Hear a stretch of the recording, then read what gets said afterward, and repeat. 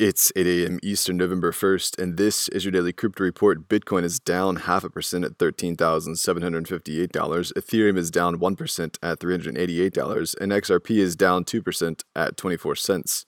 Those are leaders by market cap. Top gainers in the last 24 hours. Digitex Futures up 37%. Harmony up 17%.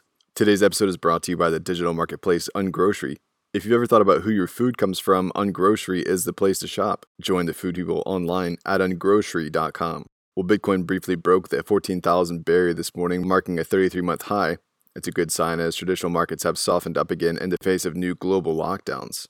UK police have investigated and reported no crime in an alleged $3 million crypto staking scam. The investigators were alerted by investors in a project called Lifecoin, which required staking commitments for 5 months to receive a 100% return. The project eventually extended the staking requirements to 12 months and then 24 months. Investors were misled throughout and never had a wallet or tokens. Buyers beware. Well, crypto startup Avanti has received the go-ahead from the Wyoming state regulator for a digital asset custody business and the creation of AVIT, a tokenized US dollar. As a result, Avanti is now a bank charter. They're only the second crypto company to become a bank after Kraken established Kraken Financial.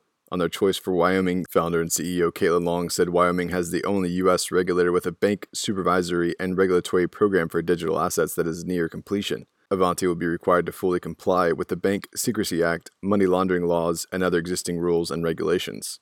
In related crypto banking news, SoFi has received conditional U.S. regulatory approval to set up a national bank. SoFi was granted a money transmission license as well as a BIT license by the New York Department of Financial Services, allowing the unit to provide, buy, and sell services for Bitcoin. And finally, Ripple is set to invest in SBI Holdings MoneyTap, a blockchain payment firm that was a brainchild of Ripple and SBI.